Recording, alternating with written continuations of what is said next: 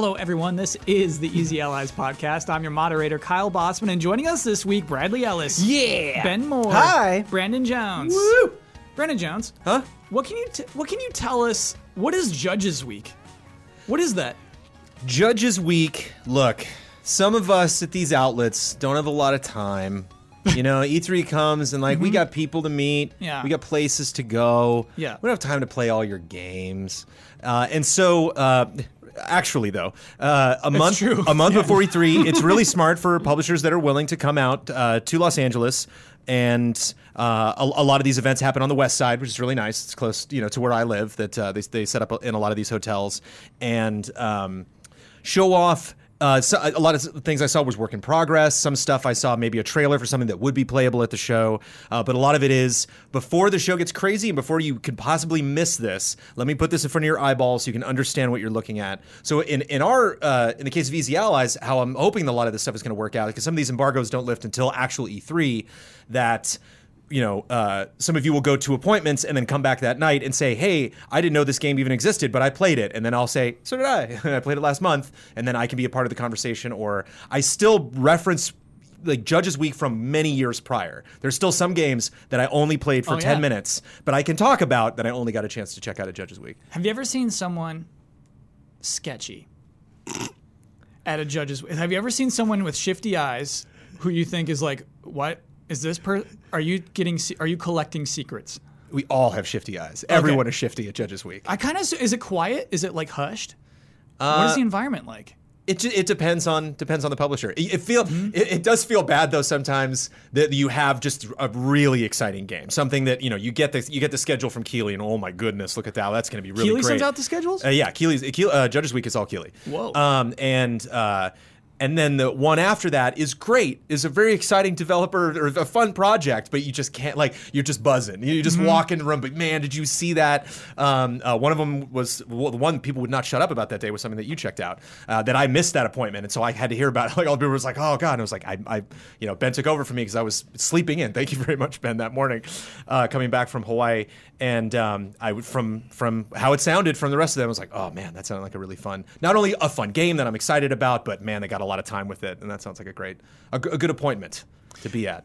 Is there ever a game that just out of your genre that you have to sit down and pretend to enjoy, like a intense racing game, maybe, right? It's just here, and in this year's racing game. But that's also the best, because I have this opportunity. I have the developer right there. If I have questions, I'm like, I really don't know what I'm doing. Rome Total War, great example. That was, or not Rome Total War, Total War 3 Kingdoms was at Judges Week last year. And I'm like, boy, here's a game that I would not make time for. I would not get an appointment for this, but I'm here. It's playable. Let's do it. Jump into the demo, make all sorts of mistakes, play very horribly. Guy over my shoulder's like, yeah, I don't know. Okay. I'll let you play. But it's fun to have that experience and fun to talk to other people. We get on the shuttle and go to the next appointment, and there's someone next to me, someone who maybe is from Canada, from the UK, someone I don't get a chance that we know of each other. We just don't get a lot of opportunities to talk. Are you a big Total War fan? Oh, you are. What'd you think? I love having those perspectives. Cool. I think that might be my favorite thing about Judges Week is just hanging out with everybody, just seeing people. This is not Judges Week, Kyle, but I do have a moment that was that exactly, where it was a Konami appointment, and there were two things that you could see. And one of them we really wanted to see, and the other was we're just not qualified to do this. It was Metal Gear Solid 5: The Phantom Pain and Pro Evolution Soccer. Yep. And it was a package deal.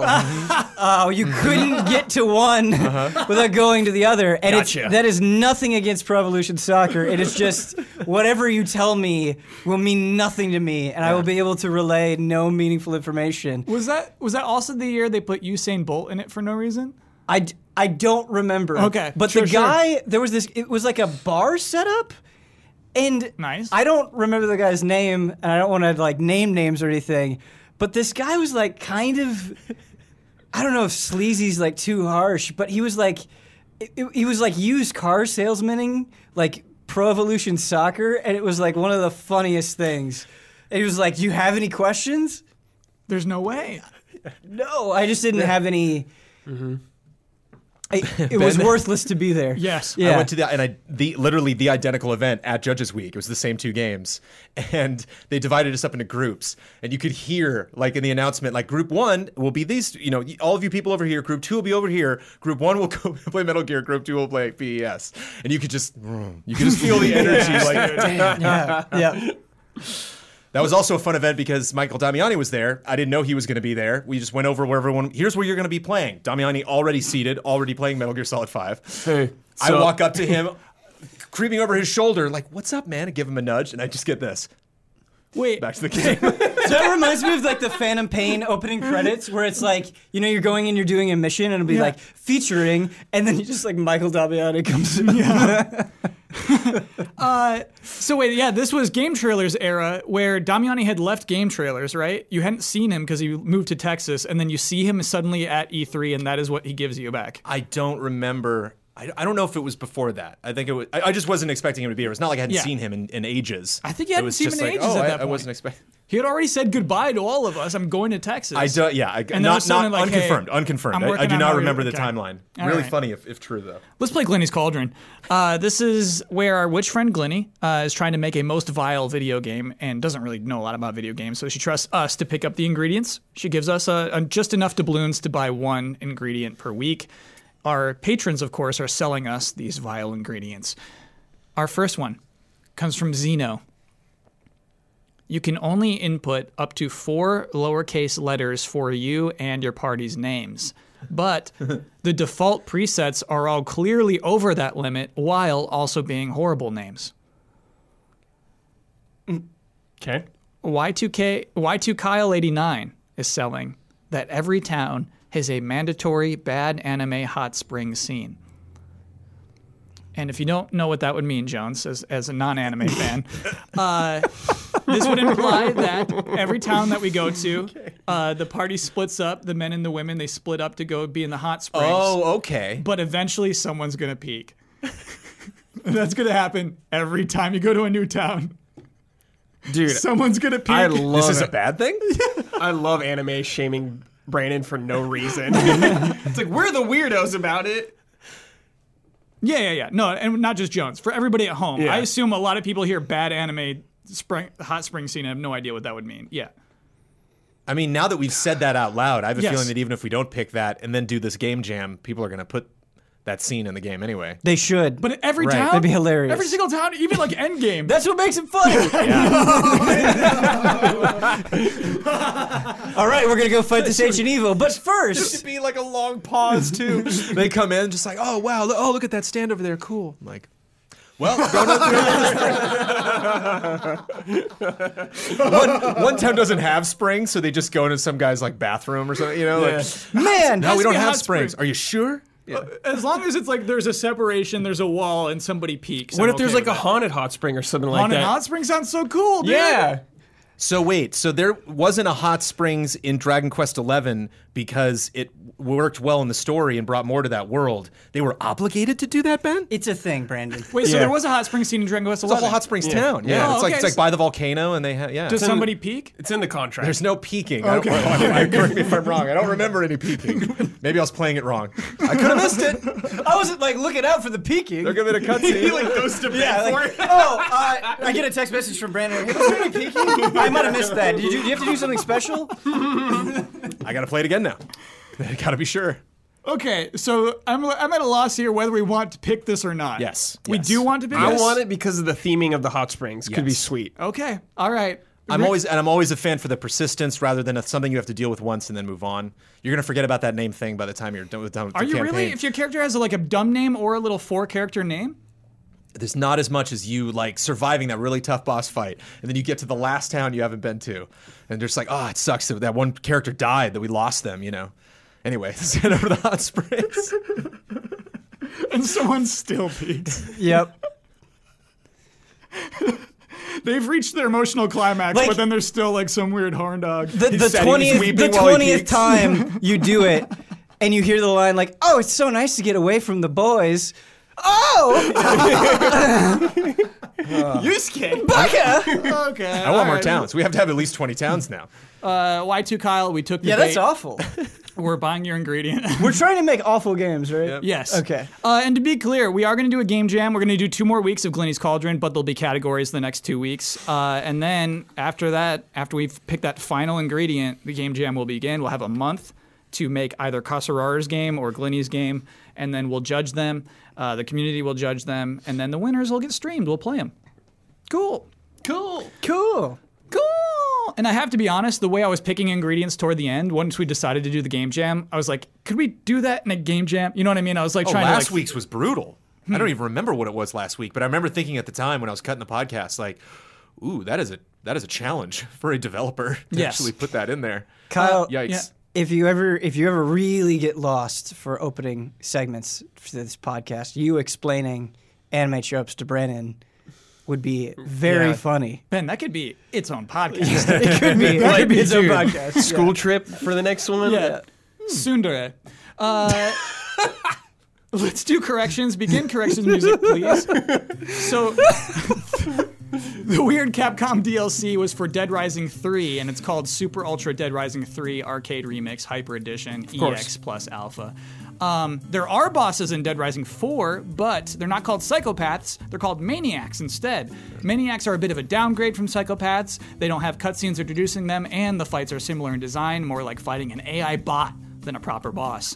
The game developers of Friday the 13th were not sued. The owner of the rights of the franchise, Sean Cunningham, who was also the director of the original film, was sued for ownership of the rights by the writer of the original film, Victor Miller, who won the court case, and then the developers were forced to stop updating the game afterwards. Juicy. So they got the rights legit, right? They went to the person who owned them, but it turns out that person did not, in fact, own them. It's unfortunate. Whoa. Yeah, pretty crazy. Wild that it took that long to settle that, considering they were both involved in the original film. I know, why now? You were waiting on this weird video game to then drop the hammer? I guess so. Crazy. People are better. When they smell money. Yep. No. We talked a bit about last week in one of our love and respect questions about games having broadcast modes, and some people brought up some cool things. That Gears of War has a Sparks and censored language mode. Didn't know that. They've had that since Gears 2. And Black Ops 3 has a disabled graphic content thing. But also, want to address a bunch of comments. You know, we can end corrections music here because it's not much corrections, but it's like we got to talk about this because I think this is bizarre. Okay, Ben Brad Jones. We had a comment from a father who said like, "Hey, when I'm playing God of War with my kids, I think they were aged like 12, 10 or 12. When they're 10 or 12, like I don't want to like go through that sex scene with them." And then like we got like hundreds of comments that are like, "Oh, so ripping up a Cyclops' eye is okay, but sex, a natural, beautiful thing, isn't?" And it's just like, what? Would you want to watch that scene with your dad? Right. When you're 12 years old, you want to watch that scene with your dad? No. And so like, I'm having a hard time dealing with this thing. Because like this was the children and the father like playing a game together, and I totally get why you would not want to like rotate an analog stick to pleasure a woman, like with your child right next to you. And I don't like. Is this simply is that a U.S. thing? Like, is that cool in Europe? Is that? We're not in Europe. There's no way to say. Is it just like look? Let us know. Very cool in Europe. I pleasured her, son. It's like what? The birds and the bees conversations, just them playing God of War. Even non-interactive. I remember the sex scene in Time Cop. I went to go see Time Cop with my buddy Jeff and his dad, and just having his dad there in the row in the theater was like. Okay, yeah, and so like to really get into it, to be like, oh, like violence is fine. It's just like those scenes are intended to arouse. Like, that is what they're intended to do. It's not simply like, sex is a beautiful, beautiful thing. Yes, I agree. We need to procreate. We need to do things like that. But... not what I was expecting on this podcast. Not next to your family. Not next to your family. I mean, I do agree on some, like, very broad and basic level. And I think that's what most of the comments were about, to be fair. Probably the United States is more weird about sex than they should be in comparison to how they are about violence. Yeah. Yes. But a lot of sometimes comments like act like they're the first person to ever like come up with that idea. Like, Yes. whoa, so you're okay with this, but not this? Yeah. That's like trying to make it something that it isn't. I agree with you where it's like, hey, he's the father's just like, this makes me uncomfortable. I don't really want to experience that with my son. He's not saying like, yeah, violence. That's not what he's saying. It's a very individual experience, and that's all that he's commenting on. He's not trying to make some grand statement about either of those things. Yes. It's also corporate censorship versus personal censorship. Like a broadcast mode, I mean, you get to change these settings for yourself. Yeah. So whether they're available or not, that's not, altering your experience. Actually, in the comments, saw a lot of support for a broadcast mode. It would like help a lot of people out. Yeah, if a lot of sure. games just had like, bloop, make this okay to stream, okay to air, whatever. And in Yeah. a streaming sense, it's nice to just turn off music, turn up, Yep. to have those options, whatever they are. Yeah. It could be all sorts of stuff. We have a jam-packed episode this week, one in which that I should not have started off with fluffy stuff. We should have gone straight to the news this week. We have 3 more episodes until E3 begins, so we're going to do our E3 previews, but we're going to start with some hot news. There's too much hot news to ignore to skip straight to E3. Our hottest news is a rumor regarding the next game from Software. Oh, the hottest news. This Kyle. is the hottest. Brad, what do you know about Sizzle. this? Give me. So give me a I've scoop heard here. 2 things about it. One Okay. is that George R. R. Martin is like consulting upon this project. It could be a Game of Thrones game, and I've heard also that it's like takes place in the northern kind of vibe game. Mm-hmm. So maybe like Vikings, Norse gods, something like that. That's pretty much the gist of I know. Open world, something about horseback riding. That's all I know. But you're stoked on this. Hell yeah, I'm stoked. All right, let's get through the timeline on this. So the reason why we're talking about it this week is that Game of Thrones finale happened. George R. R. Martin, creator of Song of Ice and Fire, Correct. nice, wrote a blog post saying like, look, dudes, I'm fine. I'm good. It was like, and so in that post, I want to read a quote. There are these short films I'm hoping to make, adaptation of classic stories by one of the most brilliant, quirky, and original writers our genre has ever produced. I've consulted on a video game out of Japan, and then there's Meow Wolf, and then that was the end of that paragraph. By the way, What's Meow Wolf? it is really cool, Brad. It's in Santa Fe. They're making one in Colorado and one in Vegas, but it is like an experience house. It's like dude, Brad. Experience House? Yes, dude. It is. It's like the. I'm so glad I knew nothing about Meow Wolf until I walked into Meow Wolf. You get it if you're in Santa Fe. Wait, you've been to a Meow Wolf? I've been. What is a Meow Wolf? What is it? What is an experience I house? almost brought it up One on cannot Frame be Trap. told I what almost Meow brought it up Wolf on Frame- is. 'cause This it's is like the kind of stuff you should bring up Frame Trap. there's like a real life video game in like a rented out bowling alley that George R. R. Martin consulted on and turned into like an experience house. What does any of this mean? It's called Meow Wolf. What do you do? Brad, you walk in, you collect the clues, dude. Are you serious? It's a scavenger hunt? It's not. It's a narrative experience. Yeah. It is insane. Okay. You know what it is? I've done stuff similar to this. Cool. And I want millions of Experience House experiences is like that. the Yeah. most vague thing you could possibly say. Dude, but I there want are- to keep it. They're actors, right? I'm assuming there are Zero there- actors. No actors. Well, Interesting. Did you join a cult? Yeah, what happened? One W or 2 W's? But anyway, prior to that, there was a rumor from a YouTube channel called Spawnwave that said that George R. R. Martin was writing on the next From Software game, an open world fantasy game. And so then when this popped up, this post that said I've consulted on a video game out of Japan, that was enough for other sites to say, okay, we heard some stuff too.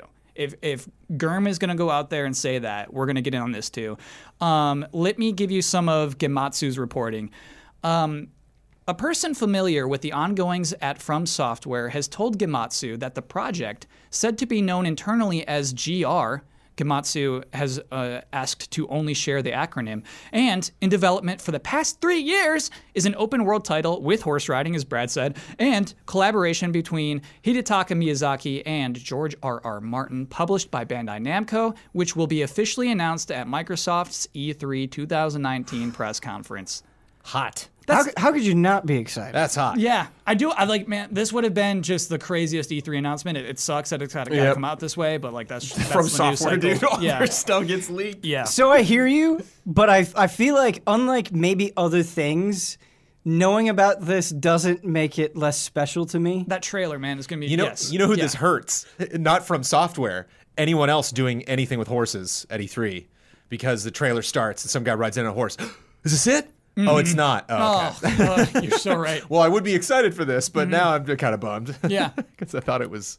That Norse Whatever this game would be, Assassin's yeah. Creed game, huh? Yeah. Ubisoft. Oh, yeah, you're so right, Jones. I want to add, before we delve even deeper into this, Games Radar had some details. I didn't know, it was unclear where they got this stuff. It seems like it started with Games Radar. That in addition to the Norse mythology, some details about like killing kings and like how you actually progress through the game. And the title, GR, they're not scared to share. Something Rune, right? Great Rune. Yeah. Yeah. Killing kings, huh? Killing kings, baby. So yeah, Yes. You don't like how Game of Thrones ended? Well, now. Go nuts.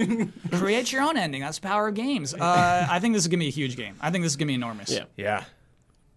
Yeah. Yeah, they said worked on for 3 years already. Yeah. That thing's probably ready to pop soon.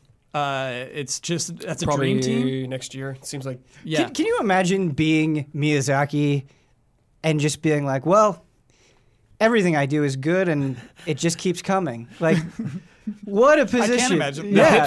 The hits just keep coming, dude. Yeah. It's like the Beatles just cranking them out. Like, and Yeah. the thing is for me, like, we just got done with Sekiro, which I very much enjoyed. Yes. And now we're building up to this.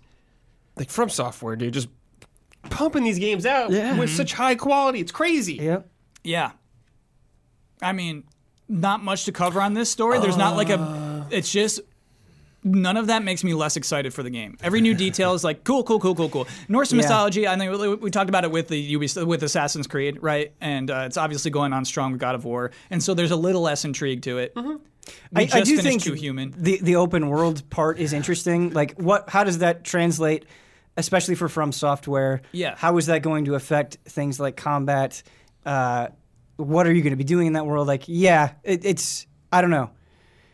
I think anytime you say open world, I wouldn't say I get scared, but I'm not like, oh yeah, of course that's going to be great. Like, Yeah. it's not an assumed thing for me. A Souls-like open world, and I'm like, okay. Yeah. Yeah. I have no fear. I have no fear for this game. I want to know Yeah, more. zero fear. Jones, you have any fears? No, not at all. Okay, Super all right. pumped. Yeah, you Zero know fear. what? Yeah. Oh boy, oh boy. Zero fear. It's a busy week. Let's just move on. No fear for that game. You know what I mean? It's like, cool. Bummer that stuff leaked. But I mean, George R. Martin did it himself in his own post. He said, hey, I was in Japan consulting on a What are game. you gonna do about Yeah. it? Yeah. Whenever you say consulting, like, I really wondered how much. What does that mean? Like, how much work did How much George R. R. he was Martin working on the story, actually do? probably. Does it really matter in the end, though? It doesn't. Like, if it's bad, like, oh, I stopped in it for a few days. And if it's good, like, I really helped them create the foundation for it. Right. Great Rune. I pitched the idea. Yeah. Is GR, the code name, a coincidence? Probably. Okay, all right, just making Funny sure. though. All right. Okay, next story is just huge too. That out of nowhere, Sony and Microsoft showing up, CEOs shaking hands. What's going on here? What is this photograph here? Even that, Look at this. Nice. it makes me laugh. And so I like you think, okay, so like what? They're just like their tech halves are no, like their gaming companies are working together. And so I want to give you what I copied was from Yahoo Finance. I like their perspective on this because it's strictly business, baby. So I want to introduce this story to everyone at home through Yahoo Finance. Microsoft and Sony Corp, two dominant names in the gaming console industry, recently signed a memorandum of understanding. I had to Wikipedia that. Wikipedia says a memorandum of understanding is a more formal alternative to a gentleman's agreement. Basically, it's like a contract that has no binds to it. You can't break the law by doing anything that's outside of that memorandum. It's kind of just like, hey. Yeah. want to work together, but like not be bound to anything. This makes high-level business sound really fun. Yeah, yes. Like imagine what like you get in your inbox where it's like, oh, cool, another coupon to Domino's. Like these guys are waking up and they're like, hey man, you want to do this memorandum? Yeah. That's way more. It's like you're being in a fantasy book. But I think you. It's like that. I feel like you start with contract though, and then like it's like some things break down, and then like you go back to the memorandum. They went out to eat. They're eating steaks. Yes. They're like, hey, let's just be relaxed about this. They probably got a few drinks in them. Mm-hmm. Steaks. They probably killed a whole hog and like roasted over the fire on their islands. Yeah, I mean, like this has apparently been in the works for a year. Around a year. Mm-hmm. What was interesting is that shortly, you know what, I should keep reading the article. Per the deal, the companies will explore the utility of Azure cloud computing capabilities to provide immersive gaming experience to the end user. Woo! Basically, Sony wants cloud gaming. They kind of have it with PlayStation now, but they see the writing on the wall. They see Google saying like, hey, this is the future, and they're like, you know what, you're kind of right. Mm-hmm. So they went to Microsoft. They saw Microsoft as their best option for a streaming service in the future. What I thought was kind of cool is Bloomberg wrote an article shortly after this. Let me give you their headline. Sony's deal with Microsoft blindsided its own PlayStation team. Yeah. So apparently, the PlayStation team, a lot of them did not even know this was coming. It was like top brass in on this agreement. Top brass in Tokyo, says Bloomberg. But I thought this part was really interesting from them, saying that by 2023, 2% of gaming revenue will come from cloud gaming. Basically, even in 2023, cloud gaming is not going to be the. And this is a plan for deep future. Mm-hmm. This is not a PlayStation 5 plan. This is not, Xbox Scarlet thing. Like, this is... they're making this memorandum right now so that like deep in the future, when cloud gaming becomes the future, they're prepared. Yeah. Yeah. Is it weird to see these two companies work together? I think it's less weird than it used to be. These things aren't necessarily like explicitly connected, but I feel like on this podcast over the last 12 months or so, we've had a lot of stories that have felt similar in tone to this, where it's like, hey, Microsoft is really pushing cross-platform play. Hey, Microsoft is talking to Nintendo about doing stuff on the Switch. Now you're getting this story where it's like Sony and Microsoft working together. And so I do feel like we keep getting these stories of Microsoft trying to work aggressively with other people that maybe they wouldn't have in the past. Do you think it's a push from Google? Do you think it's a push from outside forces? From Apple saying we got streaming coming? Maybe. Yeah, I mean, that always happens, right? Like, whenever there's this new advent of technology, you have, like, the people that are coming out with stuff or leading the charge, and you have other people being like, well, okay, we need to put our business over there. How are we going to do that? Yeah. Yeah. Pretty crazy. To me, it's kind of future news. The news that we had from this week is that both of their stocks rose. Sony had other good news to announce on that day, so you can't say like this directly correlated with their stock increase. Stock buyback. Explain it to me someday. But anyway, Sony stock went up, Microsoft stock went up. It was like well received, and yeah, I don't think we'll see the fruits of this for years to come. So interesting. Yeah. I think it's a lot about what companies they specifically want to lock down that are willing to invest. Like obviously Ubisoft is invested with Google. That was a phone call that went well. Google called Ubisoft and like this is a multi-pronged campaign. Like we want to use Odyssey as an example of something we can talk about before we even announce Stadia. And then when we announce Stadia, we would like you to be there, showing off the game and showing your support.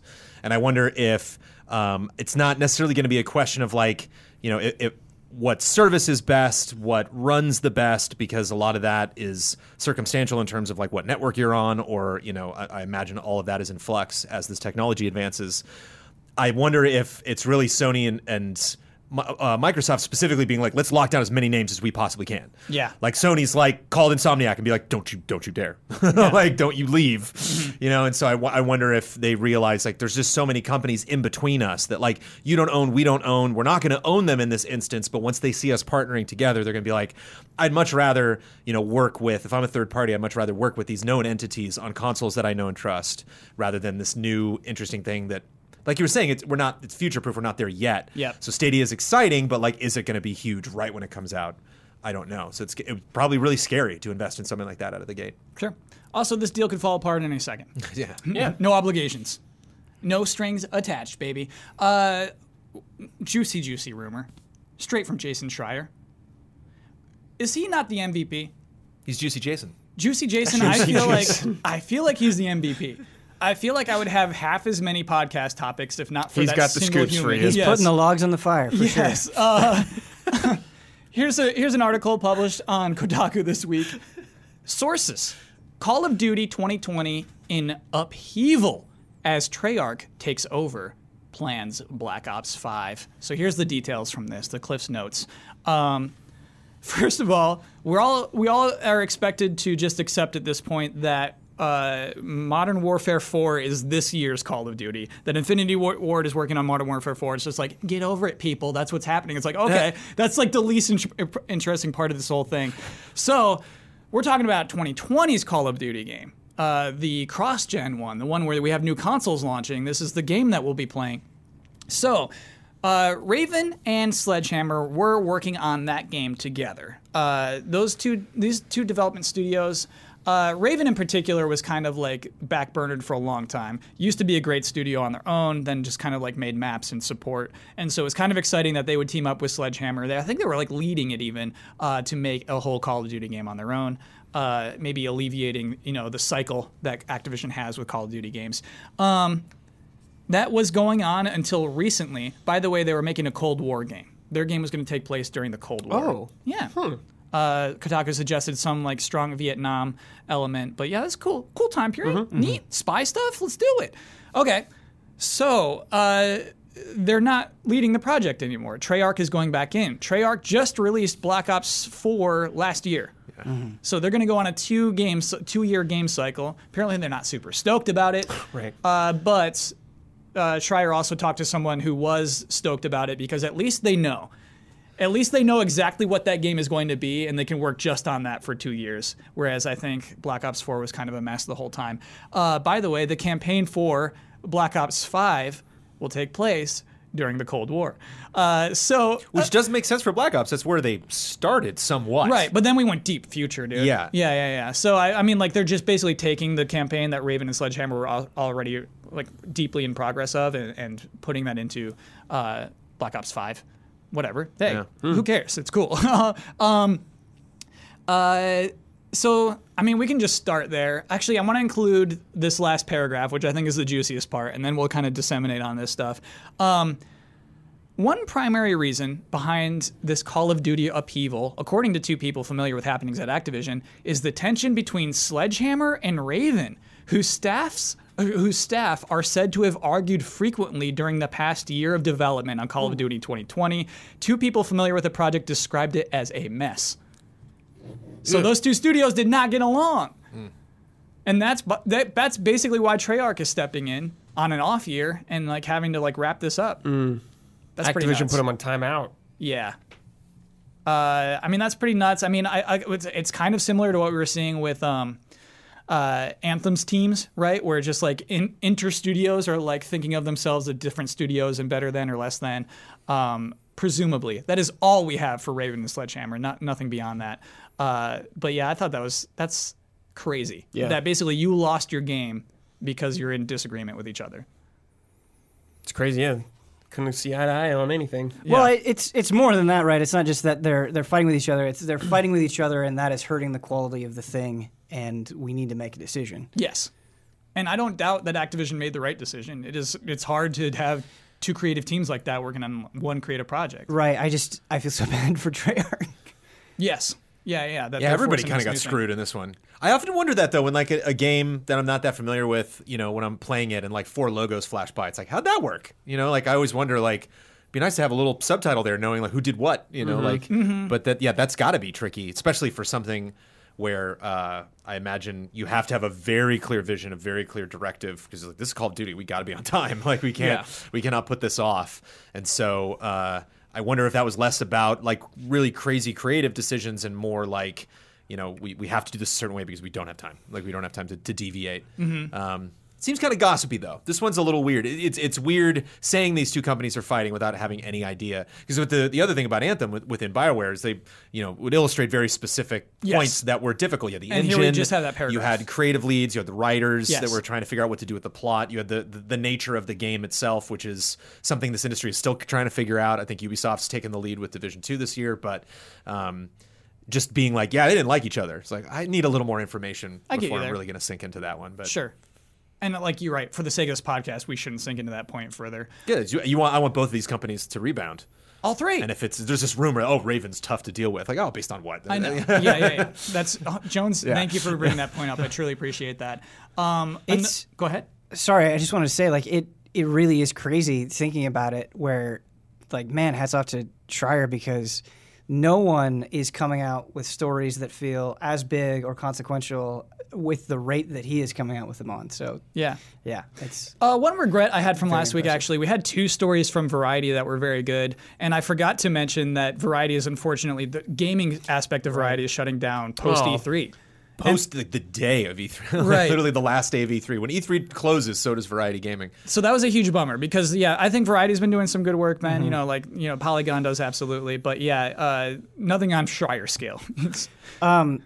Man, Call of Duty is in a weird spot, and it feels like it's getting weirder all the time. So we touched on that a little bit too. Apparently, Activision's not super stoked on how much money it's making currently. Mm-hmm. Sold great, but then like revenue, yeah. And like we'll move on to the next point from there is that also in this article mentioned that there are people within Activision considering free-to-play components for 2019's Call of Duty game. And there are people within Activision pushing back against that. So we're going to see who won that battle come this fall.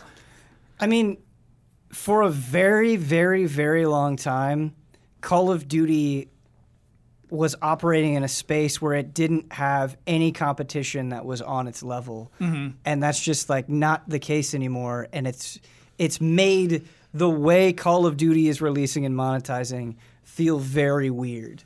And like that feeling is only going to get worse unless they do something to change it. Do you mean like the season pass map pack thing?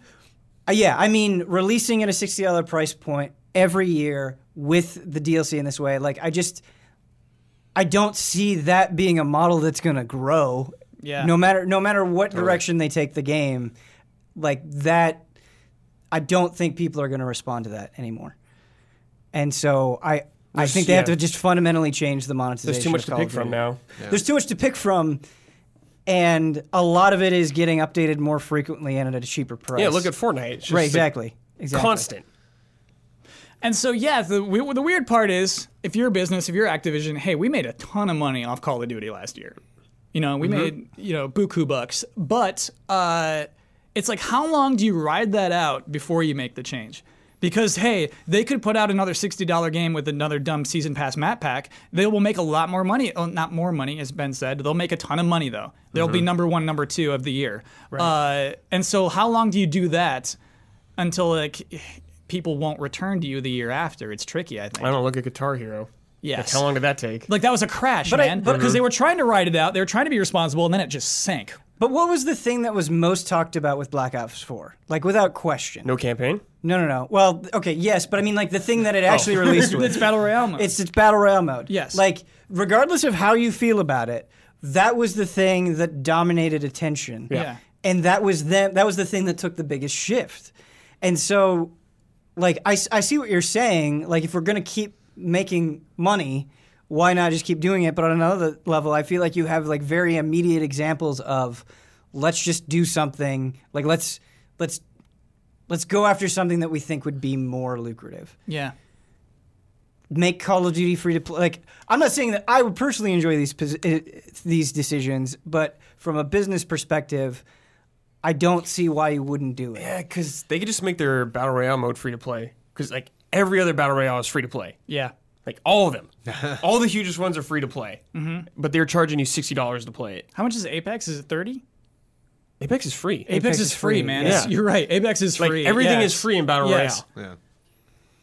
Man, Brad, I feel like this year's game would have sold worse if not for that. But what if it had Didn't have Battle Royale? Yes. Oh, yeah, probably. On the other hand, though, you would have made more money. They're concerned about their revenue across the year. They would have made more money off a free-to-play Battle Royale. I don't know, and it's like... I get what you're saying. For me, it's hard to get invested in a Call of Duty game because there's a new one every year. Yes. So the site, like, it doesn't last. You buy your microtransactions in this, and you got it for one game, 1 year. I've had that exact feeling with multiplayer where it's like, all right, cool. I've had fun with this. I've played it. I like some of the new changes that they're making. But then you get to that point where it's about the grind, where it's just, all right, ranking up and doing that treadmill, and you're like, I'm just gonna have to do this again next year. Yeah, like it's a little demoralizing. It does. It demoralizes you because it doesn't feel special anymore. Yeah, it doesn't even. It just feels like nothing because you're just gonna start over all over again. Whereas I guess like in something like League of Legends and CS:GO, yeah, right, been going for years. Yes.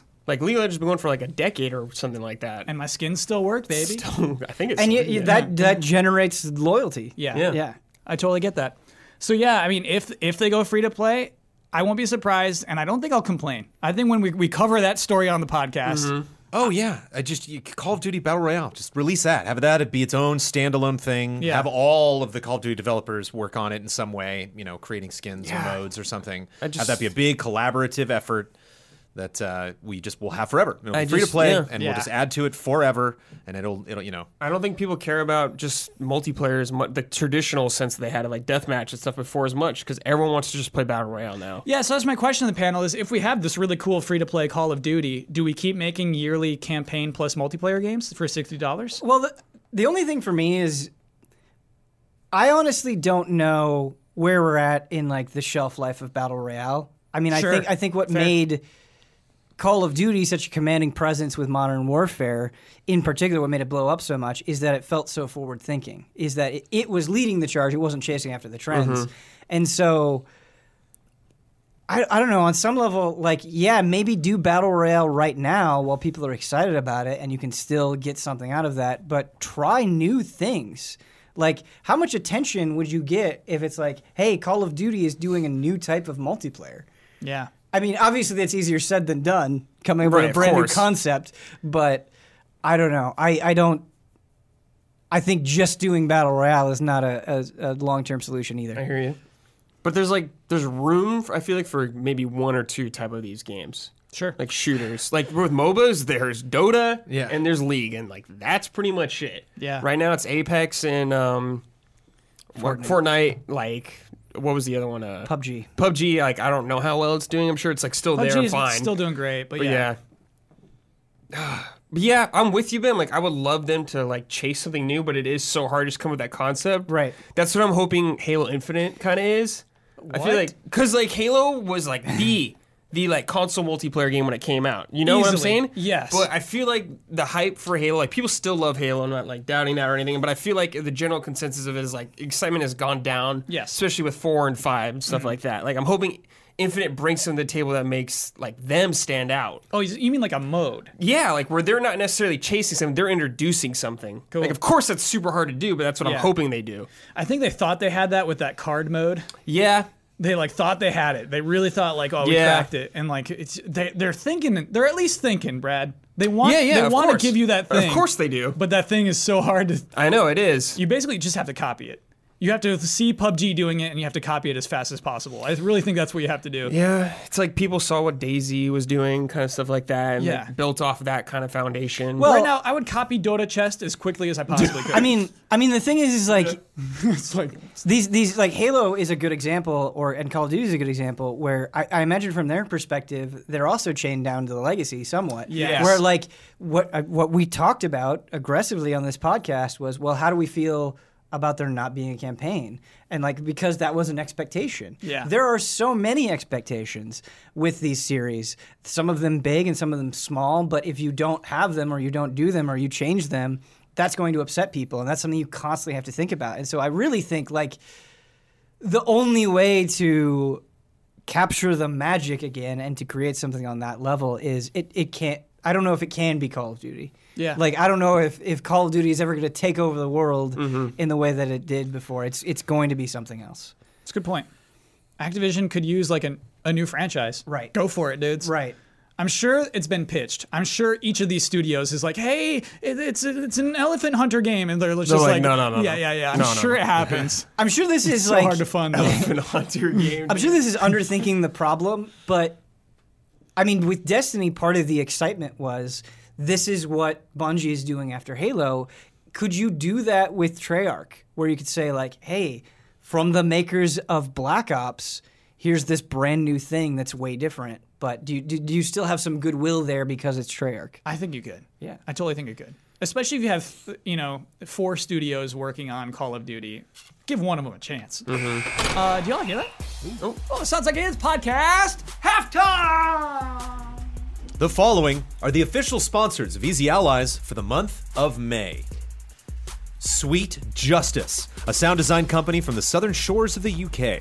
They've worked on some of the biggest AAA titles, the most refreshing indie titles, and collaborated with the best development teams in the world. Our gifted sponsor this month is the Able Gamers Foundation, a nonprofit charity that aims to improve the overall quality of life for those with disabilities through the power of video games, creating opportunities that enable play in order to combat social isolation, foster inclusive communities, and improve the quality of life for people with disabilities. The link to donate is in the description. El Fenis. Car Keys Express. If you need a replacement car key or a remote, check out carkeysexpress.com/store.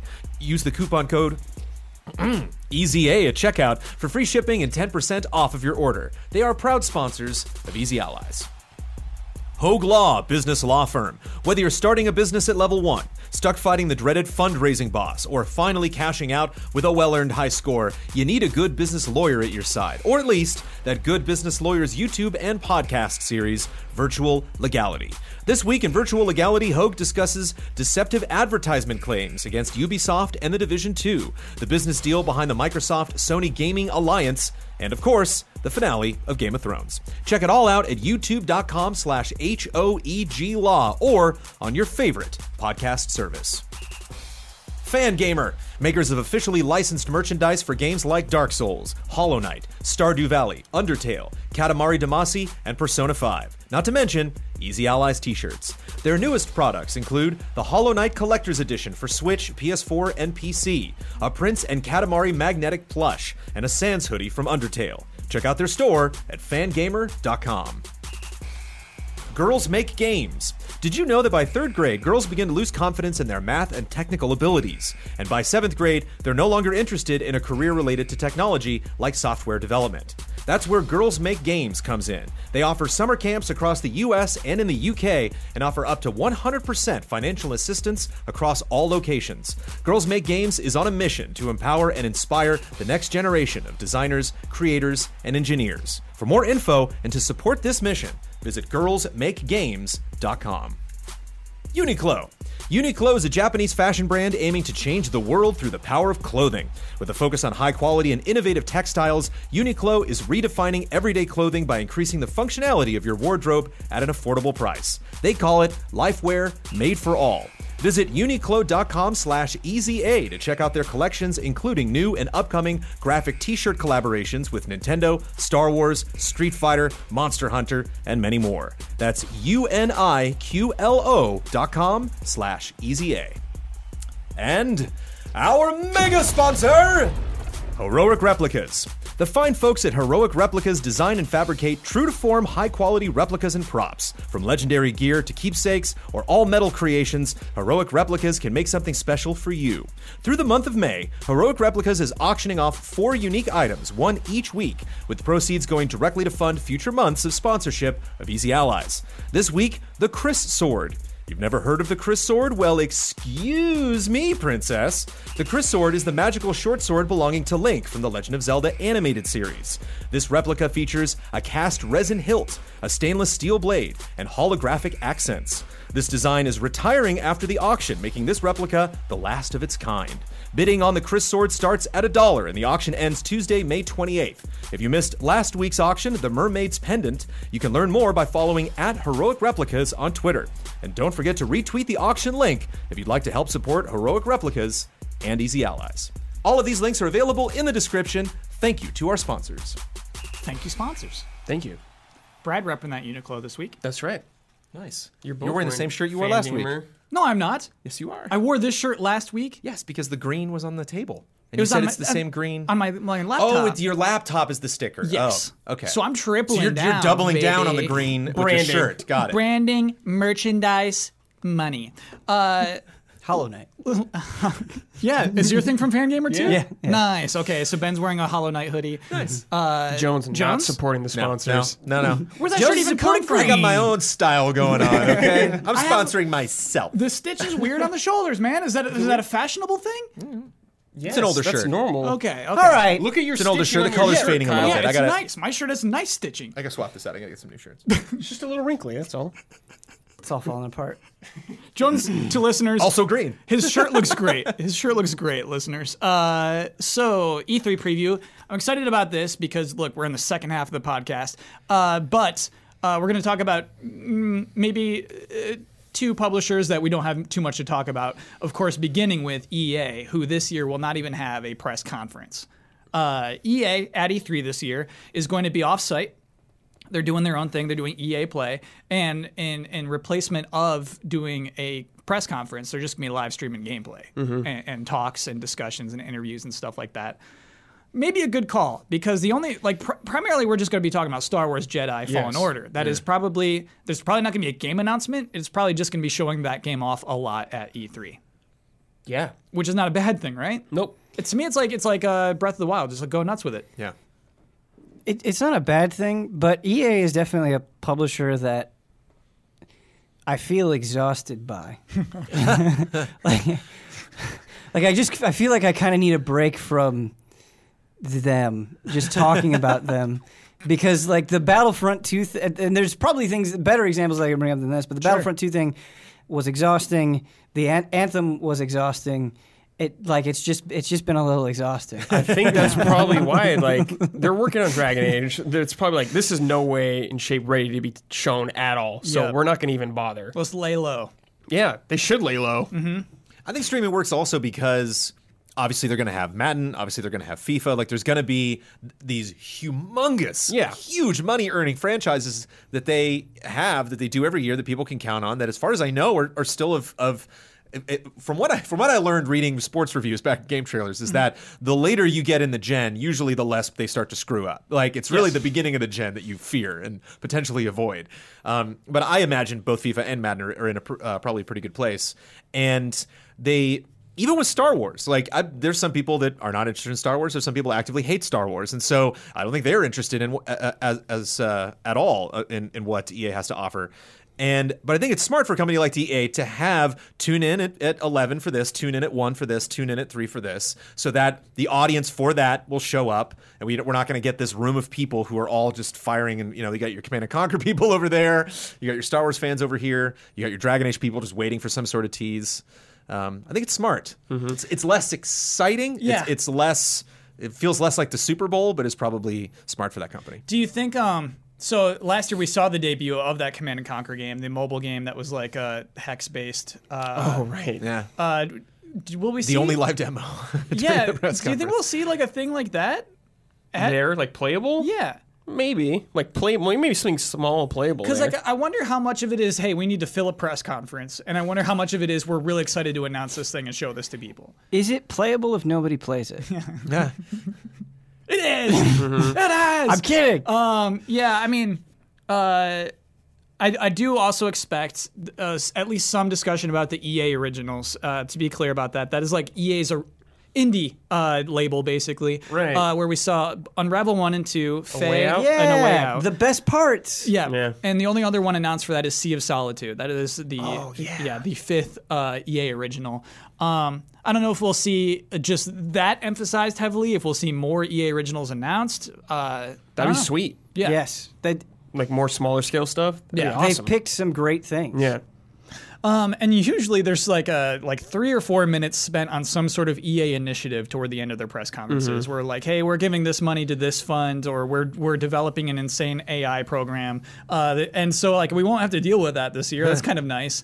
But I do wonder if we'll see the results of any of those investments, or if that's just a thing that was just again filling up a press conference. I do think it's immensely exciting regardless, I guess, of how you feel about Star Wars, that the thing that EA is kind of using to anchor E3 this year is a Respawn game. Sure. Like that's Heck yeah. Yes. yes. What do we envision the demo? What are we envisioning? I mean, I like wall running. Just Yes. because Respawn, I Right, just right. immediately go to that. Yeah. Getting out of the city. Yeah, it's going to be an escape. Yeah. Yes. There's going to be lots of running. Hey, you over there. Yes. Character reveal probably at the end. At the end, there'll be a cutscene or something, and like, oh, it's Chewie or something. You know, No, there'll be some. no, It's Oh, were Jar you Jar, nuts, dude. dude? Do you think that's coming? Do you Oh, think yeah. they'll have? It's gonna be like. Oh It's man, gonna be like Bosk Jones. are you or kidding, something. dude? Between 3 and 4, that is prime. They're everywhere. You have everybody. like the you have younger versions of everyone. them You too? have Yeah. everybody. Yeah. You got Hoping it's Watto. You see Chewie, You got Obi-Wan. and then there's a screen where it goes pre-order today to get access to Chewie scenes. Pre-order to place Han Solo. Battlefront 2 was super cheap recently. I think because of May the 4th. I got that. Brad had warned me. He said, like, the campaign, dude, don't play that. And there's like lots of cheap appearances from Star Wars characters. It's just like I was still unprepared. It's cool because like, would you like? I'm gonna spoil, I guess, a few things. You play as like Luke at a part, and you're like, dude, It's super early. You're like, sick, awesome. I'm Luke Skywalker, and it's just like, You're chopping bugs. it's just kind of boring, dude. Luke Skywalker. Brad, I played that section of that game, and I forgot that I had played it. Yeah, I was like, I forgot let's that it was go, even in the dude. game. Return of the Jedi, Luke. Let's Yeah. go, dude. And it's just like, oh, okay. Yeah. The climax of that scene is chopping bugs. It's Yeah. about as exciting as like an auto scroller. Yeah. In it a- was. I was just like, That's too okay. crazy. Yeah. So Okay. to that point, Jones, I really don't want to see any established characters in Luke this game. Skywalker will talk to you via hologram. But this thing- okay. It's happening. It's happening. So Titanfall 2. Or not Luke. Well, no, he's no. a baby. Not Luke. Right? Yeah. Maybe Yoda. Maybe Yoda will chime in. Okay. On Maybe his cell more phone Obi-Wan, on dude. Dagobah. I would think more Obi-Wan. One of the most exciting things about Titanfall 2 in the campaign is that it was just full of ideas, man. Yes. They were trying to do things differently. They were trying to make it special. Yeah. And if that same mentality is applied to Star Wars, yes. Yes. You know what, Ben? Yes. That one really cool sequence where they're like building a house, piece by piece. The house factory of Titan. They can just put that in this Oh, game. yeah. No one would complain. Some droid. A lot of people would think it was assembly new. A lot of people would be like, "Wow, this is really cool and innovative." And anybody who played that before would be like, "Yeah, this is. I'll play it again." Easily. Right. It's like it's just one of the best video game levels. It's really truly cool. And you're right. I should be excited about that. It is different teams. We'll recognize that. But yeah, there's good reason to trust. There's going to be an Respawn Imperial factory. amaze you. 100%. Yeah. 100%. There's going to be TIE fighters being built in Star Destroyers. This demo is going to be strongly reliant on us loving this main character. Like, I feel that EA thinks that's established already. Like, I think EA is going to kind of start, okay, we're continuing with what you saw a think little it's bit of relying on before with this character who we know you're all now madly in love with. Do you And it's remember his like, name? Not really. No, Star C, Killer. C something. Cade, Case, Caesar, something. It is C something. It starts, no, it But that's starts what I with a C. mean, Jones. Like we're not attached to that I, character. I feel like there are Yeah. many games that I like a lot and do not care one Yeah. bit about who I'm playing as. What's the main character of Titanfall 2? I don't I think don't you even remember have his name. Exactly. one. Yeah. It's like about your robot buddy. because the more. robot buddy does say your name. You do have Yeah. a name. I do Shepard. forget. Yeah. Shepard. I got you, buddy. Prepare for Titanfall, Shepard. Yeah, I mean, there's not much to say besides like they're going to show Star Wars Jedi. It's going to be cool. We'll be talking about it post E3. It's going to look great. Yeah. Yeah. That is one thing we don't have to worry about at all. Is it is going to be maybe the prettiest Star Wars game we've ever seen. What do you think the release date will be? November? It's November. yeah, Brad, yeah, you nailed yeah, it first yeah. try. Yep, you're right. Let's talk about Bethesda, who is doing a press conference again this year. I think these two games are going to headline it: Doom Eternal and Wolfenstein Youngblood. Those were both announced last year. They were brand new announcements, still unreleased. Youngblood imminent, July 26th. There's a release for that. Doom Eternal still 2019. So both these games coming out this year. I just like, hey, Sick. Spend your hour on those two games. What a weird position Bethesda is in. It's like bizarre. Yeah. Because you're right, they have Youngblood and Doom Eternal, both of which I personally think look fantastic. And then you've got like things that are like running in the background, but presumably Starfield? doing quite well, like Elder Scrolls Online. Right? Oh, right. Sure. New expansion, right? Right. So you've got those two things, and then you just have like the train wreck that was Fallout 76. Just like, the garbage seeping into the press con. And it's like a weird mixture of things. It's a weird mixture of feelings, I think. Even that their mobile game turned out, the Elder Scrolls mobile game turned out raw trash too. Right. Blades. Yes. Yeah. So Boy, I never don't thought know. about I don't know it. how Yeah. you get out and because you gotta. How do you wrangle all of those things and address them, and have that be smooth? Will they address Fallout in any way? Do you think? Dude, that's what I'm wondering. I didn't think about that until this very moment. Will Fallout 76 be mentioned at the 'Cause, like, Bethesda that E3 was a 2019 disaster. press conference? Disaster on every single front of that game. Everything. I think you got to skip it. Like giving out those Yeah. bags or whatever that were trash. Yes. Like they were not like canvas art they're supposed to be. You got to swallow your pride. You got to just not bring it. That's what I would do, but I don't know if is they that will. really the right call? Because they're gonna talk to people at E3. They're gonna be interviews, and then if they don't mention Fallout 76 at all, like they're trying to promote their new thing, and then the interviewer's like, "Hey, so what are you guys doing with Fallout?" Yeah. That's gonna come up. I know. I'm positive because I'm sure when it launched, before they saw everybody hating their game, they had a roadmap. I'm sure they expected to support this game for more than 1 year. Oh my god, they were so confident, like Yes. how they were Yeah. talking about this game. So there has to be plans somewhere. I don't know if they've dropped them yet or not. I think it's a good bet that they actually will talk about Fallout 76 in this. I would just tell them not to. I would advise them not to, but I think they're going to. Ben's got a really good point, though. It's an elephant in the room. You have to address it. Similarly, does EA address Anthem? I think EA is going to go heavy on Anthem too. I bet that we're going to see Oh like yeah, some well expansion yeah, I'm for sure Anthem. there'll be some. Yeah. Now's the Try turning time to around. let everybody know. You got Yeah. this venue. You got people there that can demo, talk about it, talk about their, tweet For how s- fun it is. For some reason, I'm less confident that EA would lean into Anthem than Bethesda would lean into Fallout. Yeah, really? Yeah, that's a weird thing to say, I think, but. I mean, Anthem is behind on its updates. It's behind on its roadmap, so it might not be the best time to say more is coming, right? When you Right. haven't like caught up to what you were promised already. Yeah, exactly. Like, what if you're not ready to say anything? Like, what can you really get out there and champion with Anthem? I wonder if Bethesda's just gonna be like, look, we're looking forward into the future. We're looking past that. We're going to Starfield, Elder Scrolls 6. That's where we're focused on right now. Because Yeah. it is doing Doom, and Machine Games is doing Wolfenstein. Yeah. So it's like it's like Bethesda publishing them, as far as I'm Right. aware. And I think they just got to lean heavy on those two games. Yeah, that 'cause, they're like, not they doing look yet. awesome. Yes. Or we get the whole revamp initiative. Just this. We heard you with Fallout 76. no. Jones, when they did Good that, news, everybody. they Good gave, luck selling this. They Okay, gave, keep coming. We're turning Keep this it coming. ship around. Okay, how? How? I Yes. didn't make this video game. You're talking right now? I've never played a minute of it. But I could see them doing it. I could see them taking this opportunity. They got their press conference and being like, okay. I think What if it was good, though? Yeah. Like that. With like quests. That and kind of a maybe- trailer. I don't know what you add, man. the number one thing I do not think I can handle. Yeah. Like I don't think I can just sit there and swallow it. Is if Todd Howard comes out and is cute about it.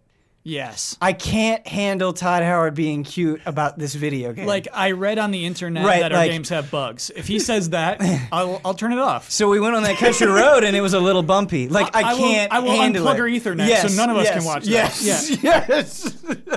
I'll run out of the room and just Boss was in the router room freaking out right now.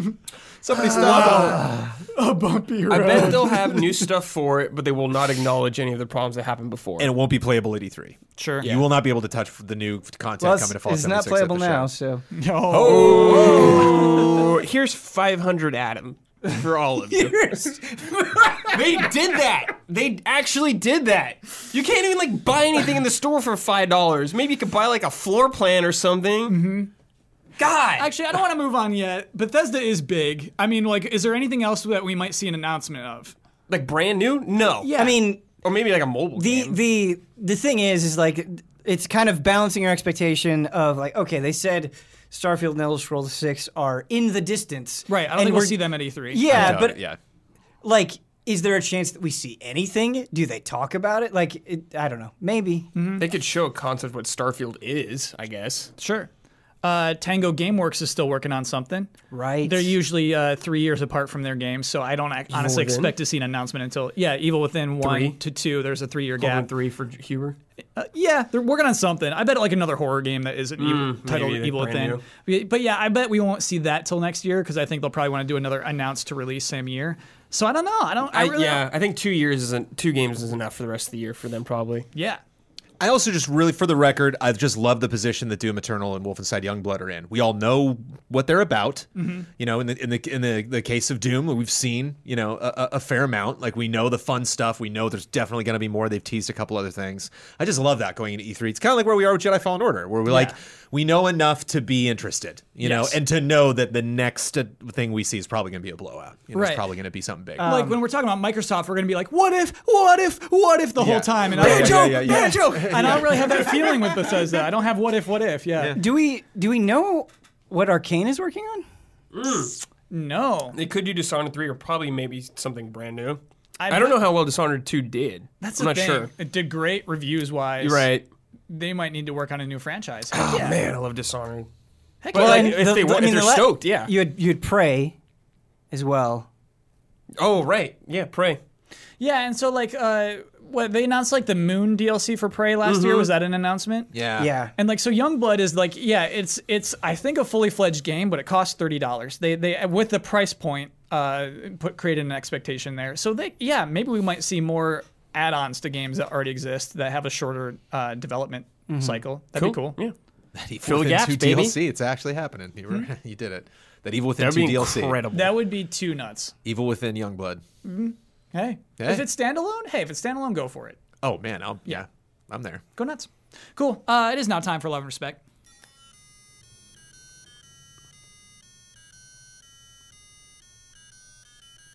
Love and respect. Okay. Okay. Current events. Sup, allies. Sup. Sony announced that their new PlayStation Productions, which will be producing TV film projects based on their PlayStation video game franchises, a Twisted Metal show was announced today.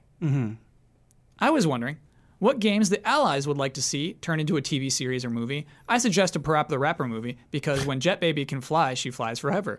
All love and respect, Mark Paris. This happened? A Twisted Metal show was announced? Yeah. Really? Yeah. That's kind of why I clicked this, is like, that's insane. Yeah. How crazy is that? Dude. Wait, Jones, are you excited for this? Oh, I'm so excited. Oh, dude, I wanted them to do a Twisted Metal movie forever. Okay, but a TV Especially series. after like Black. It's just like, yes. Yeah. Okay, Jones, help me with this. A TV series is weird. Tell me about the pilot. Tell me about episode 3, and then tell me about the season finale of season 1. What do you do with this? Okay, so it's about this tournament. So you have to have somebody. Well, think about it like Mortal Kombat. You think about like you have this tournament that happens. And you have other people that are invested. Some people are lifers. They're like, I'm hundreds of years old. I've been in this tournament forever. You have some people like Johnny Cage. Who are like, no, I'm just a normal guy who's good at fighting, and I want to beat these other people. I want to be good. I want to be known for winning this tournament. Johnny has powers, but okay. So your first episode is last year's tournament. The first episode is the aftermath. You see this tournament. You see the person who wins. They get screwed hardcore because that's what Calypso likes to do. He likes Monkey's paw, baby. Yep. Watch careful the wording, like Kyle with bets, and then we meet the character. Then we meet your protagonist who is going to be involved in this, but doesn't necessarily know a lot about it. So you're using this person as your exposition funnel, where like this person's going and meeting people that are competitors in this race. Who's the normalist Twisted Metal character? When I thought of the movie, I thought of I'm trying to think. He's the guy who has like the Mad Max car in the first Twisted Metal. Okay. It's like Outsider or something. Sure. I can't remember his name, but it was he didn't really have an identity. I think it was like an undercover cop in one game or something. Yeah, there was a cop. There's cops in the game. There is a police officer in the first game as well. Is Twister the IndyCar driver? Yes. She was cool. She's not gonna make it out alive, dude. Okay, so she's not a main character. No, I don't think she's featured as much. Jones right. Like they it's could you're digging into Calypso. You're trying to find out who Calypso is because there is this imminent tournament that is coming to Chicago, New York, Los Angeles, somewhere. Oh, so I don't even have a wish. I want to take Calypso down. Well, your wish is to take down Calypso. And some people have tried in the games before. That's been their thing. I'm here for you, Calypso. And then if you have 10 episodes, 7, 8, 9, 10 are all the tournament. Maybe 7, 8, 9 are the tournament 10's the fallout. Does Sweet Tooth speak? Yes, he's talked a lot. Yeah. Oh, yeah. He's giggling and laughing and He's shouting talked a lot, man. through the loudspeaker. Giggling and They laughing. might make him more like black, like just more psychopath killer. I feel like the tone of the show is going to be black. Yeah. Be Probably. kind of fun if Calypso's not actually a part of the tournament, like Sweet Tooth. Tooth? Yeah. So like Calypso's like, I've had enough of you, dude. You're crazy, and Sweet Tooth just keeps, I think you save that. I Is think the drawn Sweet to Tooth it. reveal is valuable, and I do No, think man. you save it. You do the Dark Tooth reveal. Sweet Tooth's dad. Nah. That's the reveal, dude. I gotta kill my dad. Yeah, if you start with Sweet Tooth, there's not a lot of there's nowhere to go. There's from going to there. be Mr. Grimm. 100% they're going to have Sure. him. They'll On the probably bike. have Axel going in there, something like that. Does Axel translate to the screen? Sure. This is going to be a goofy show. It's got to be goofy. This is Oh, I gotta be really think goofy. It's Oh, gotta yeah. be goofy, man. Very Like, over Twisted the Metal top. is goofy. Okay, But- so what other PlayStation franchises are ripe for television? I think they could do Infamous with like the superhero craze. And like it could just be like a CW show pretty much. There you go. That's it. You say it as disparaging. It's I'm just saying, like, there's the formula for you. yeah. Like, show the executives like Arrow, Flash, and like all those shows. Like, Yeah. we're gonna make one like this. guys named Cole. Yeah. They could do Cole or they could do Delson. I would do Delson because Delson has friends. Yeah. I would do Oh Delson. no, Cole had a friend, Zeke. Oh, Yeah. all right. Clearly didn't play. I did not play 1 or 2. What? No, I just Okay, played okay. Second Son. Okay. Hmm. Well, I woefully missed that franchise as well. That Yeah. was a blind spot in my gaming dude, knowledge. Infamous 2 is awesome. I think you could do a cool Horizon show. Yeah. That sounds high budget. Yeah. That sounds high way, budget. way too early too with the Horizon 2 coming. I don't know if you're gonna want to mess with having two people in your mind as that character. But the backstory of Horizon is so good. I would Leading make up it. to I would. it? Yeah, I would make it take place close to present day. Oh, All the audio logs you're Flesh listening that to. out? Yeah. Sure. You could make a really good show with Horizon. Yeah. Heck yeah, dude. Crash Bandicoot, obviously. what? What do you mean? Obviously. Crash animated series. Has he you talked kidding me? before? Yes, I saw him talking in a clip of like a Skylanders show. Oh. He had an Australian accent. Really? Yeah, Sick. That makes sense. He's a Bandicoot. Still hoping for Sly Cooper some way. They had that movie announced that like never happened or anything like that. Because Ratchet's kind of run its course. They had a movie. Well, yeah. Ratchet was in theaters. I don't. I'm had its surprised chance. if Did they anyone went see back. that movie? I not. bet Huber Dude, did of not course even Huber watch did. it. I don't think Huber's seen it. No, I actually. don't think Dude, Huber's we seen should it, watch yeah. that. Whoa. They put cutscenes from the movie in the game in the reboot. Oh, really? So Yeah. I've seen a bunch of the movie. Okay, I've seen too much. we've seen of it. Yeah, I've seen too much. I've seen too much of it. that movie. Twist Metal's so funny though. Wow, I completely missed that news. You're 'Cause it went stoked to- on it. Well, Fury Road, man. Yeah, give me crazy stunts. Give me crazy car combat. Give me Jones, fuel, I give don't me think fire, this is going to give be me- as good as Fury Road. No, But but I was mean, the right word to say though. Now I'm intrigued. But I mean, even it was still just a spectacle of a film. Mm-hmm. You take out acting and story, and like there's still a lot in Fury Road to Yeah. appreciate. And so it would be fun if it's something. I'm looking forward to a documentary explaining like the challenges that they had, with car combat. Like what elements of this is real, what elements are CG, what parts, what explosions are real versus animated. The budget, man. That budget's got to be crazy. Yeah, which is why there's going to be a lot of people like leaning on cars having conversations. I feel like we don't want Uncharted, right? We don't want that movie. We don't want that show. The problem that I'm running into with a lot of these series is like I would want the show and the game, and a lot of these I just want the game. Yes. Like the storytelling yeah. is like good enough in the game that anything else would feel I mean, I think we all just want the game. Right. I'm just saying, like, everything. I'm trying to think of something like Castlevania is a good example where it's like, okay, I have an attachment to this. I really care about this series, but because these games came out at a time, like the storytelling just wasn't there, and so there's a lot of flexibility to really flesh out these characters and present them in an interesting way. I'm trying to think of something like that, where it, like, could really benefit from this new interpretation. Ninja Gaiden. Let's go. I know Yes. it's not. It's Not Sony? It's not Sony, but They can work out the Yeah, deal. let's go. No, it's kind of interesting because like I am hard on Sony's franchises. I think that like PlayStation All Stars Battle Royale looked dumb because it's just like, oh, you have to like, you are really thin here. I love Parappa the Rapper, but I just don't think they have like a stable of strong franchises. They recently had their investor meeting, investor day, in which they showed it was God of War, Last of Us, and Uncharted are basically their three biggest franchises right now, each selling over 10 mil or whatever. And it's pretty crazy to see them at that point. Those are their franchises. These pretty serious, like non-silly, non-goofy, like straight. Well, I don't know. I'm thinking of Last of Us when I say those, like pretty serious. Right. But yeah, God of War is serious at this point. Uncharted less so. But it's not.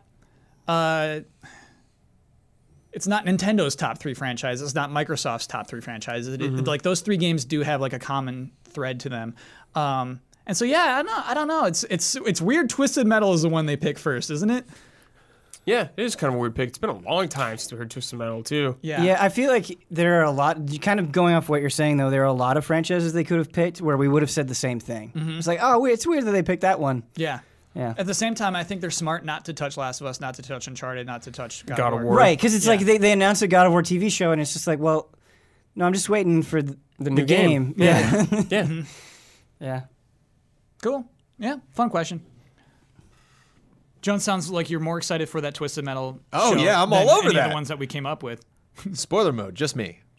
No, I'm in, dude. After I'm last in. episode, I'm in. yeah? I'm All right, in, Brad, baby. all right. Dude, I loved Twisted Metal back in the day. Except 3. 3 sucked. One final thing. Curious if because they did like a little comic book, but like since Spider-Man was such a smash, I'm curious to see how Marvel treats that version of Spider-Man. Like there's a little nod to him in Spider-Verse. If you like look really carefully, like, oh yeah, there's the suit. Gotcha. But it'd be interesting if and especially considering this was Peter, very late in his life. Typically for Spider-Man, you could do like a prequel series. You could do something. Sure. I kind of feel like Spider-Verse Sweatpants Spider-Man is like, hey, take notes. Let's just play a game as that guy. Yeah. Like he's just the best, man. Dude, I don't know. It's not Sony like first party, but I would be so down for a Yakuza show if they like had the right tone for this show. The Yakuza games are kind of a show. Exactly. Yeah. Exactly, dude. It worked. Yeah. Oh wow. The fights would be cool, dude. Yeah. Oh yeah. Like absolutely. heat actions, Yeah. dude, in the show. Yes. Yeah. I mean, of course, way down. Advice time. Here we go. Hello, Easy Allies. I just bought and played My Pet Chimp for the DS, and I gotta say, not very fun. Next question. Every time at GameStop or a used game store, I always leave with a strange game I've never heard about, hoping to find a gem. It's been a year since I found anything good, and I'm starting to lose hope. Since the panelists are game experts, I gotta ask, what should I look for when browsing the thousands of random games at a used game store to increase my odds of finding a hidden gem? Thanks in advance. Dog friending. It's hard to know what perspective this person is. I'm disappointed that Coming they're from. looking for gems. There's your first mistake. Because, do they want to walk into the store and be like, okay, the only resources that I can use are what is presented in the store? Yes. That's very different than being like, okay, I'm going to watch stuff online and see and like, oh, this looks promising. Don't do that. My advice is don't look online, because if somebody's already, if it's just like there's already like a Peanut Butter Gamer episode about that game, skip it. Right. It's not a hidden gem. But there are enough games out there where there's not like widespread YouTube coverage of it. Yeah. But you can still watch a YouTube video and it could still be underreported on. You can still love it. Like, why not use those resources? I do feel like there was a low chance of My Pet Chimp being a gem. You know what? Of course you would say that. It Yes, sounds of course. cool.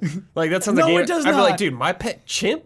No. Like, am I gonna buddy up with this No. chimp and beat up dudes? I hate chimps. No. Why? Chimps are dope. You hate chips? I hate chimps. They're sick. What's What wrong is with there you? to hate? if They're it's a- nasty, If it's a man. DS title with my in the, you Yeah. get run. Ooh, that's run. a good tip. Get out of there. Yeah. Skip most of my games. Yeah. I would say that's a fair tip. Dude, go to the PS2 library, man. There's so many games. I want to say this. Pay attention to the user interface. Yeah, because if it's got like trash tier, they put in the most generic user interface possible. A lot of Wii games fall into this. You're not gonna have a good time. Yeah. I feel like, Ben, I'm trying to think of a game that has bad UI, but you're right. Yeah. Man, it's a red flag, we'll say. Right. One thing I want to recommend, I know this sounds crazy, is licensed games. Because here's what I really like about licensed games. They got their world figured out. They got it all figured out. They have their characters figured out. They got their music figured out. They have their environments figured out. They usually mess up those elements. Like, they may have them, but the reason people don't like licensed games is because they don't do it justice. Sure. So I say hop into a licensed game you don't care about. Oh. So, yeah, just like, okay, this is some Nick Jr. show? Fine. They got their characters figured out. I'm in, you know? This is your method. This is my method, right. It's like, I did not care about G-Force, the movie. I don't care if they disparage But you the characters love that do. game. But I love that game. This is life hacks. It's a tip. If you're at give it a second look. Don't makes skip sense over now, Ant Bully. You see Ant Bully, don't look at it. Give it a shot. Like, I don't care if Ant Bully is turned into a bad adaptation. Like, who cares about Ant Bully? But it might be a cool game. Diary of a Wimpy Kid. Yes, Pick it up. dude. Yes. You know what's surprisingly interesting, Brad? What? Star Wars Episode 3 Revenge of the Sith for the Nintendo DS. I never played here it. we go. Really interesting art style. It was really interesting seeing little sprites of like Anakin and Obi-Wan and just that stylistically I was like, oh, I appreciate that. Cool. Somebody from the ground up like drawing Anakin Skywalker. Was like, this cool. for the retro, or did you just play that? I included it in the retro for a hot second and played it more than I needed to. Cool, Jones. Because it was just once it was out of the capture unit, it was just in the DS on my desk. I was like, yeah, sure. Do you think there's any merit in picking something that you've never heard of but has a high number to it? Something Right, because it's a sequel. I've never heard of this, but it Yeah. got to this point. Cooking they Mama made 8. 7 of these. Yeah, I do think there's some merit to that. Look for high numbers. For high numbers. Look for high numbers. Yeah. I think that you can tell some games are going to be boring. You can honestly sniff it out. You know what I mean? It's like never judge a book by its cover, but like you know what you like. And if you look at the back and see things, like it's obvious. I have no idea why you got My Pet Chimp. It really bothers me. Actually, at GameStop, DS games are not in boxes, so presumably you're just looking at the cartridge. Yeah. It really kills the joy of like browsing games when you're just like staring through that glass, looking at the tiny cartridges, being like, "What is?" It's not fun. Yeah. Cool. Those are our tips. Sick. Good luck. Good luck out there. Good luck. Good luck. I mean it. I mean, a year with no hits is rough. You got to rethink your picking Also, methods. we need that list. I need that update. I want to know Yeah, every please single one update of those us. games that didn't pan out. They're going to get GeForce. I want to know when it flips. I want to know when you get one right, too. Okay. Total War 3 Kingdoms will be released on Thursday, May 23rd. How many user reviews will it have on Steam at this point next week? Is this a question about Total War? What is this? Did I not say Total War 3 Kingdoms? You did.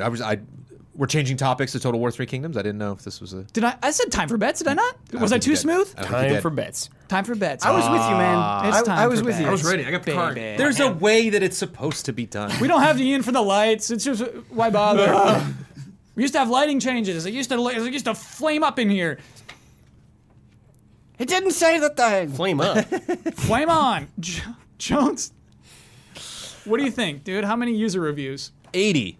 Oh, I don't know. so you think this game is going to bomb? No, I just think it seems like a deep game. I don't think this is going to be something people are going to be turning around with that user review right away. Oh, people don't need. No, I know that's not. I know. I would say fewer than 1% of people finish the game before their user review. Okay, 80's your bet, man. That's Black my and white teammate right right there. there. Okay, Ben. Yeah, Steam reviews are hard to gauge. I don't know how many they're going to be, but I put 733. Nice. Brad? I have no idea about Steam reviews. Also, I don't really check them out, so I said 80 also. What? Yeah. Brad, there's no way. There's a way. There's no way. Yeah. 80, baby. How did you and Jones both fall on 80, the most unlikely possible number? Because we're both winners, dude. We're going to lose this so hard, Brad. No, I can't you're wait. going to win. I know it. 1,602 is my bet. Let me You lock think those people in. are going to When 1,600? I did mine, I was like, I should have gone higher, and now I'm seeing 80. Yeah, because I don't know. Every time I don't bring up that game, there is 80 people who are mad at me in the comments. Exactly. Yeah. That's Yeah. all of them. It definitely has a sizable audience. Yeah. I do think last week might be the last time we talk about Total War 3 Kingdoms. It may never come up on the podcast again. No, it will. Yeah, you're right. Somehow it will. Bloodworth. Last week's bet was about the Game of Thrones finale. Oh. We wanted to bet on viewership, how many viewers it would have, because the penultimate episode had 18.4. Huber bet the finale would have 21 million. Damiani said 21.5 million. I said 21 million. Jones, what was it? 19 something? Yeah, 19.3. Good job, Jones. So both Huber and I got a point. Ooh. Yep. Do you think they expected a bigger bump? 18.4 to 19.3. You're getting close to $1 million. It's pretty good. Yeah. Once Huber and I talked it through, we're like, oh, Damiani's going to win. It's probably going to spike. Finales usually spike hard, and this was kind of just like, still, a record for HBO. Congratulations. You did a good job. You did a job. You got it done. You did the job. You got it done. You made money. That means aired. It losing. in wrestling. aired. That brings our totals to Scrappy Little Pigs 11, Gorgeous Gorillas 10. Let me tell everybody about patreon.com/easyallies. That would be what? Does that sound good? Oh, yeah. That's a good sounding URL. That'd be the website you go to if you want to support the Easy Allies, find out the types of things we do and the types of things we can do for you. Listeners of this podcast would like to probably note that, hey, if you give $5 or more a month, you can submit to Love and Respect and Glenny's Cauldron, but also you get this podcast 2 days early, Wednesdays, as opposed to Fridays. Ben, you are in the Huber seat, so you and I are going to have to draft... hold on a second. Oh, man. Here we go. Complications. No, I just got an IM for Carceraro. Oh, what? I think you blocked them. He keeps finding a way. He makes up a new username. Dude, we need to IP ban him. So he says he's excited to have the 4 lowercase letters in his game. He's really pumped about that. I'm going all caps and I'm not looking back in his game. I don't care. You can't. I think you can't use lowercase. You're forced into lowercase. Do you think Kazarard okay, it's fine. That's fine. uses a Zune and tells everybody about it? Yes. Yeah. Yeah. Very hipster. Very proud of that. I actually had a friend that used a Zune, and I was like, I didn't know anyone that had a Zune except him. Okay. How long did that person use the Zune for? Years. Years? And I was just like, it was like, Was it a matter of pride? I think it was like a mistake, and they knew it. But that's just what they had. They were just doing the best of what they had. Okay. You know what? Yes. I had a Sony mini disc player that was kept around for way too long. Yeah. I had a Juke for my cell phone that I kept on for too long. I get that. I absolutely get that. Ben, we get to draft rights and responsibilities. Okay. Final word, video you want to promote, Twitter handle, sign off. Go ahead and take first pick. I'll do video you want to promote. Cool. I'll take final word. What else is there? Twitter handle and sign off. I'll do sign off. Okay. Well, I am at Kyle Bossman. Haven't tweeted in quite a while. Maybe I'll muster up the courage to do it soon. Video you would like to promote? This last week, we just premiered the Devil May Cry retrospective. Jones was hoping for it, man. Yeah. And a lot of time was spent on that. And I'm really happy with how it turned out. And I think even if you don't care about Devil May Cry, I think it's a fun video that, we don't get to do things like that too often. And so when we do, it's kind of exciting. So check that out. For my final word, I have to make an apology. Very early in this podcast, I generalized Europe because I didn't want to call out an individual country, and then I did a generic European accent where I'm like, what accent represents Europe? And I have to say, I'm sorry it went to that. We were talking about I don't even remember this. sexual standards, right? And the father who is proud to show how he's pleasured that woman to his child. Right. He had a generic. Why do you say it in the weirdest way? Why do you say it in the weirdest way? He had a generic European accent that I was like, they'll never be able to place this. No one could be individually offended because I didn't call anyone out individually. Right. But I realized in saying European and making a generic accent equally as offensive. Yeah. I'm just as bad as that dad who is rotating the analog sticks and making eye contact with his child. Worse. Worse even. Why do you have to spin He it did like that in the this? comfort of his own home. Give this dad a break, dude. Ben, go ahead. Sign us off. Sophie is our supreme ruler.